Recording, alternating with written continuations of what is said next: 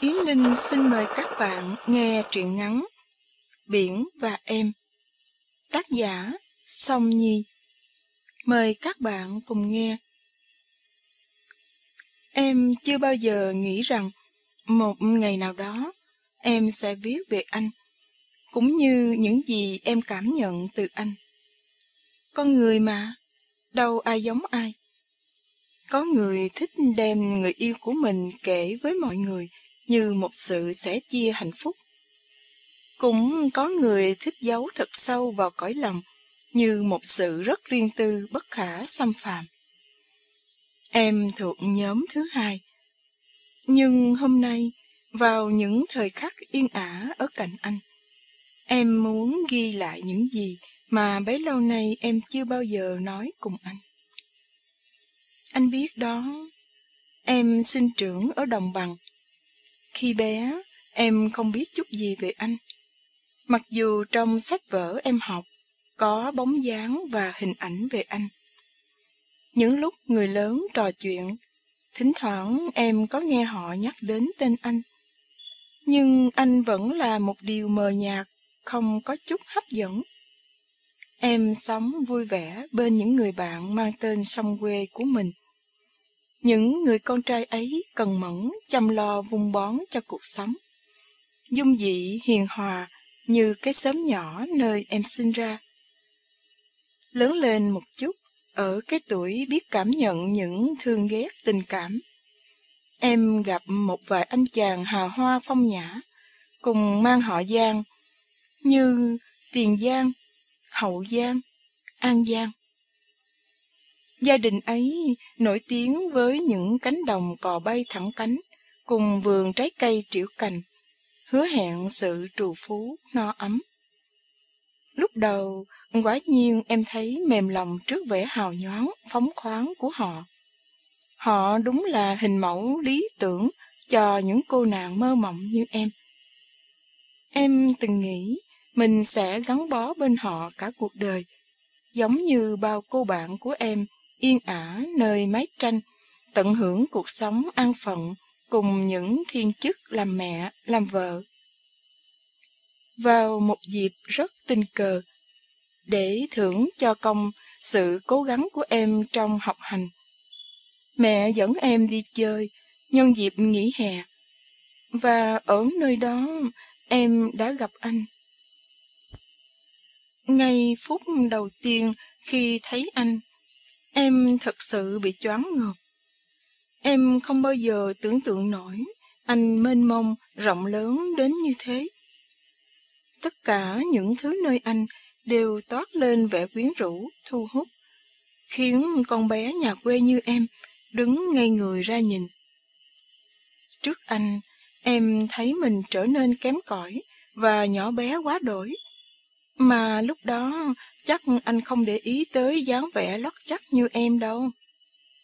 Anh hẳn là đang dõi mắt nhìn những nét đẹp thanh xuân được phô bày trong những bộ bikini màu sắc của các cô nàng có ánh mắt long lanh đa tình, nhìn anh đầy ngưỡng mộ. Hay những mái tóc xõa dài lơi lả. Biết thân phận mình, em chỉ dám đứng xa xa nhìn anh, rụt rè đi những bước chân trần lặng lẽ bên cạnh anh. Im lặng nghe anh nói với vẻ thích thú say mê. Anh kể với em về một thế giới mà em chưa từng biết, từng nghe. Em nâng niu món quà là những con ốc biển mà anh tặng.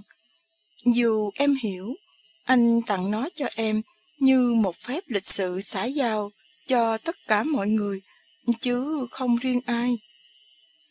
Tuy nhiên, em cũng kịp tin rằng trên đời này có cái gọi là tiếng sét ái tình.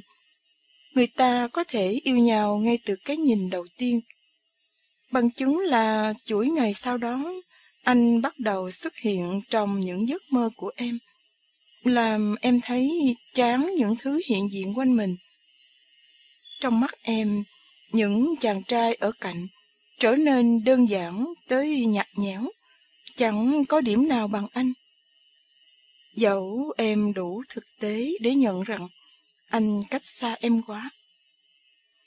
Có lẽ trời vũ lòng thương xót mối tình si của em, nên khiến xui thế em được về sống với ba và mẹ. Và từ nhà em tới nơi anh chỉ mất chừng 10 phút ngồi xe điện ngầm. Thế là dù muốn hay không, anh cũng đành phải chấp nhận thêm một người bạn nhỏ từ phương xa đến, là em. Những tháng ngày đó thật sự không dễ dàng gì cho em. Em luôn thấy lạc lõng giữa mọi người. Ngoài cố gắng hòa nhập, em còn rơi rất nhiều nước mắt vì nhớ gia đình cùng bạn bè thân yêu. Em chống chọi để không bị rơi vào trầm cảm. Theo một lẽ tất nhiên, em tìm đến anh vào những giây phút em cần một ai ở bên cạnh. Buồn vui gì em cũng đem ra nói với anh cho vơi nỗi lòng. Khi gặp chuyện không vừa ý, em cũng tìm anh để trút giận. Đôi khi mới tờ mờ sáng, em ghé chỗ anh chỉ để ném vài hòn đá vào anh cho hả cơn ấm ức mà em vừa chịu. Cũng có lắm lần em la hét như một con điên vào giữa khuya để những muộn phiền ấy tan đi, rồi quay về tiếp tục con đường chông gai mà em đã chọn lựa. Anh vẫn nhẫn nại chịu đựng em bất kể thời gian.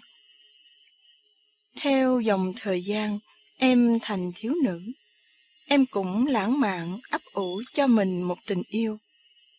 Có nhiều chàng trai vây quanh em, nhưng em biết người em yêu là anh. Thời mới lớn, em đầy hiếu thắng lẫn kiêu ngạo. Em mang tư tưởng nổi loạn. Em muốn chinh phục anh. Em muốn mình là người thấu hiểu được anh nhiều hơn cô gái khác. Một cái lối ganh đua của cánh con gái ấy mà. Để có được điều đó, em bắt đầu tìm hiểu về anh nhiều hơn, từ bằng tài liệu đến thực tế.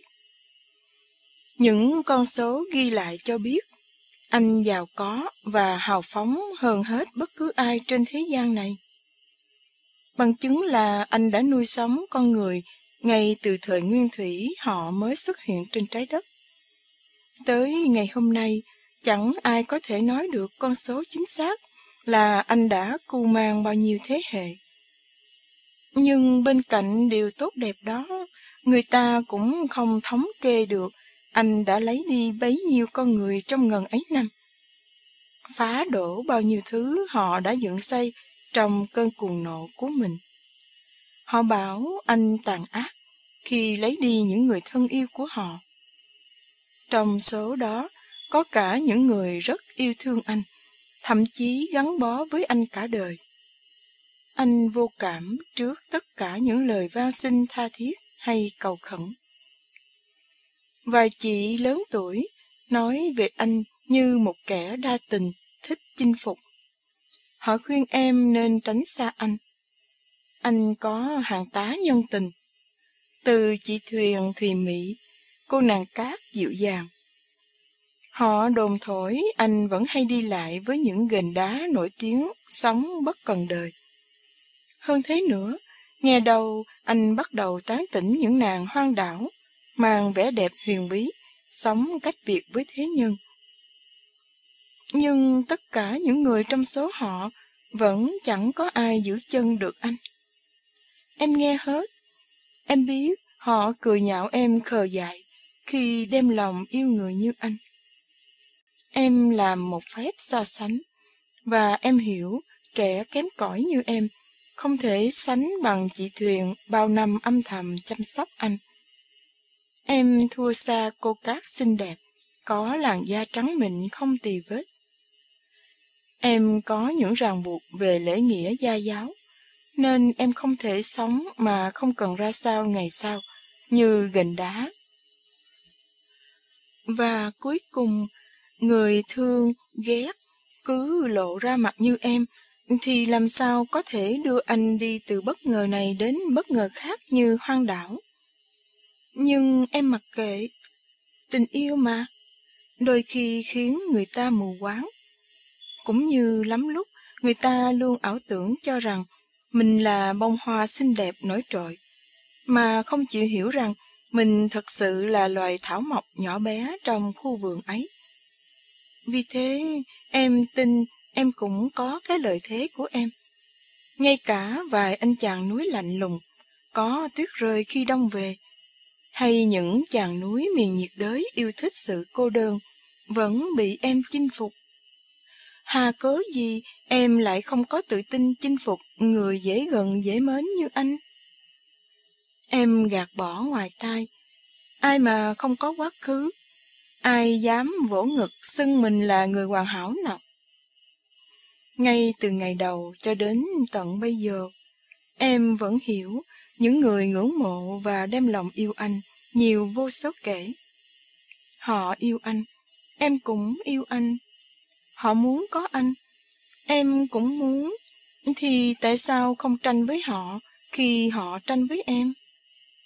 Xét cho cùng, thuận theo tự nhiên của một đường đua. Quan trọng là tình yêu anh dành cho người ấy ra sao, và giữ vị trí thế nào trong trái tim anh. Khi em háo hức vì suy nghĩ cuối cùng mình đã thực hiện được giấc mơ đến với anh, thì em vấp phải sự phản đối quyết liệt của mẹ. Mẹ không đồng ý cho em đi. Cũng đúng thôi, các bà mẹ luôn rất yêu con mình, và họ sẽ không chấp nhận bất cứ xác suất nguy hiểm nào, dù nhỏ. Làm sao mẹ có thể giao em cho anh, một người mà mẹ cho là không thể tin tưởng được? Em phải vặn vẹo khóc lóc, sử dụng cái chiêu cũ rích là bỏ ăn để làm áp lực. Cuối cùng thì mẹ nhượng bộ, và không quên cảnh báo rằng em sẽ phải hối hận vì cái quyết định ngông cuồng hôm nay. Thế là tay kéo túi hành lý, với vẻ mặt ngời ngời sáng, em đi theo tiếng gọi của trái tim mình. Cố tránh né không nhìn nét mặt lo lắng của mẹ vào ngày khởi hành. Trong suốt cuộc đời của mình, em không bao giờ quên được chuyến đi ấy. Những ngày đầu tiên anh dành cho em hết sức bất ngờ này đến sự bất ngờ khác. Anh tặng em những vẻ đẹp lộng lẫy nhất mà em chưa từng thấy. Những chú cá muôn màu nhảy múa, rặng san hô đẹp ngẩn ngơ, những bữa ăn thịnh soạn tươi ngon, vô vàn điều kỳ thú về anh và những chuyện chung quanh anh. Từ truyền thuyết về những nàng tiên cá có giọng hát làm mê hồn thủy thủ, để khiến tàu của họ va vào đá ngầm, đến những luồng cá cũng như thói quen của những loài thủy sinh. Lúc nào anh cũng ân cần gửi tặng em những bông hoa được tạo từ bọt sóng trắng muốt, bập bềnh quanh tàu, mà người ta vẫn lãng mạn ví von là hoa biển. Em như bay lên trong cảm giác không giới hạn của sự mênh mông trời mây. Ngày hạnh phúc vui vẻ qua rất mau. Chỉ vài ngày hôm sau, em đã biết cái gì gọi là khổ vì tình. Những cơn say sóng tìm đến, khiến những người mạnh khỏe còn bị ngã bẹp dí. Nói chi con người ốm yếu như em, quả là cơn ác mộng khủng khiếp. Chưa bao giờ em bị cái cảm giác khổ sở hành hạ như thế trong đời. Gần như em không thể nuốt nổi cái gì ngoài nước. Không quen sương gió, em bị sốt ngay một trận nhớ đời. Những người đi trước nói với em rằng đó là thử thách đầu tiên anh dành cho bất cứ ai muốn đến gần mình. Không có sự ngoại lệ cho bất cứ ai, kể cả em. 2 tuần sau, tự dưng đang vui vẻ, anh lại chuyển qua giận dữ không lý do. Người ta trấn an mọi chuyện sẽ tốt đẹp. Cơn giận bất chợt của anh nhanh chóng lụi tàn. Nhưng với cá nhân em, thì chưa bao giờ em gặp sự hung bạo nào hơn thế. Những cột sóng gầm gừ đe dọa, đập tan con tàu ra từng mảnh. Có lúc thì lại như muốn nuốt chửng con tàu nhỏ bé. Chung quanh tối đen như mực, trong khi sấm chớp cứ vang rền như đến ngày tận thế. Mọi thứ ngã nghiêng, chao đảo, đồ vật rơi vỡ lung tung nằm ngổn ngang. Những tiếng rít ken két vang lên. Lúc đó em chỉ biết nắm chặt một điểm tựa với cái cảm giác mình sắp chết tới nơi. Đầu óc em muốn hoa lên. Em bắt đầu thấy sợ hãi anh, ghét anh. Anh thật sự là một kẻ lạnh lùng không dễ gần. Thậm chí em khóc vì không nghe lời khuyên của mẹ. Những ngày tiếp theo, anh trở lại dịu dàng với em. Nhưng em chẳng còn lòng dạ nào mà nhìn ngắm. Em chán cuộc sống tẻ nhạt, bốn phía chỉ toàn nước, thiếu thốn đủ mọi thứ bên cạnh anh. Em nhớ đất liền cùng căn nhà xinh xắn, nhớ mẹ, nhớ ba. Em chỉ muốn rời xa anh ngay tức khắc. Em mong ngày tháng trôi qua nhanh để trở về nơi mà em cho là an toàn với mình. Hóa ra anh chẳng tốt đẹp như em nghĩ. Thế mới biết người ta yêu nhau thì dễ, chứ sống cùng nhau thì cả một vấn đề. Ngày tàu cập bến, em chẳng màng tới chuyện gì khác hơn ngoài việc xách hành lý đi thẳng lên bờ, cũng chẳng thèm quay lại nhìn anh lấy một lần. Dù em vẫn nghe được phía sau lưng mình những tiếng thở dài của anh, lẫn trong cơn gió biển dịu dịu. Ngày trở về, khi soi mình vào gương, em buồn biết bao. Trước chuyến đi, em xinh tươi hớn hở là thế, mà giờ đây thì gầy còm. Tóc mây xơ xát, cứng như rễ tre vì vị mặn của muối. Làn da mà em luôn lấy làm tự hào cho những vũ điệu múa của mình, bây giờ bong tróc, đen đúa và làm em khó chịu vì sự rát bẩm. Em dùng lý trí để cân đo đong đếm lợi hại, và cuối cùng em quyết định rời xa anh. Như thế có lẽ tốt hơn cho em. Em yêu anh đó, nhưng theo anh sống đời lãng du, em thực sự không đủ can đảm. Bởi em là người sống cho tương lai và thực tế. Em quyết định chia tay anh trong im lặng, không một chút lưu luyến. Để nhanh chóng quên đi anh, em nhận lời yêu của vị đại gia mang tên Phố Thị, người đeo đuổi em bấy lâu nay. Xét cho cùng, em cũng con người, em cũng tham lam tiện nghi vật chất, vẫn muốn cuộc sống xa hoa lên xe xuống ngựa. Người ta ngắm hoa hồng nhưng cần bánh mì để sống. Đúng như cái danh xưng đại gia, Phố Thị cho em đời sống tốt nhất, từ cái xe bóng loáng em đi tới những dãy phố mua sắm sang trọng, những lụa là nữ trang để em trở nên xinh đẹp hơn. Em yên tâm nhấm nháp cuộc sống ngọt ngào.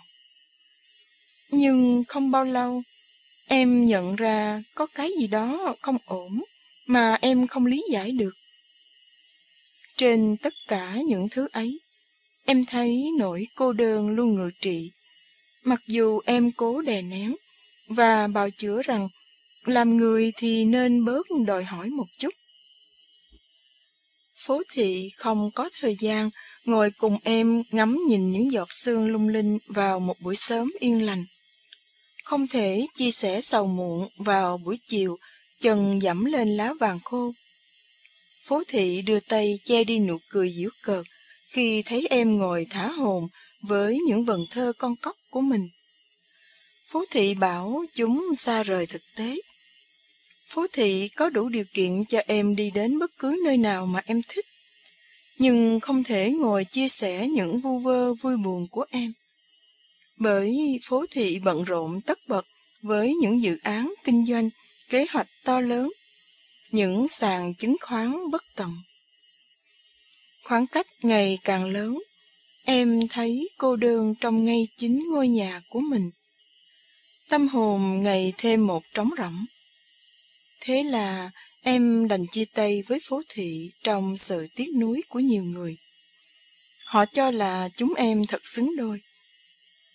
Mệt mỏi lẫn phiền muộn, mất phương hướng, em muốn tìm một nơi nào đó tĩnh lặng để suy nghĩ sẽ làm sao cho những tháng ngày sắp tới.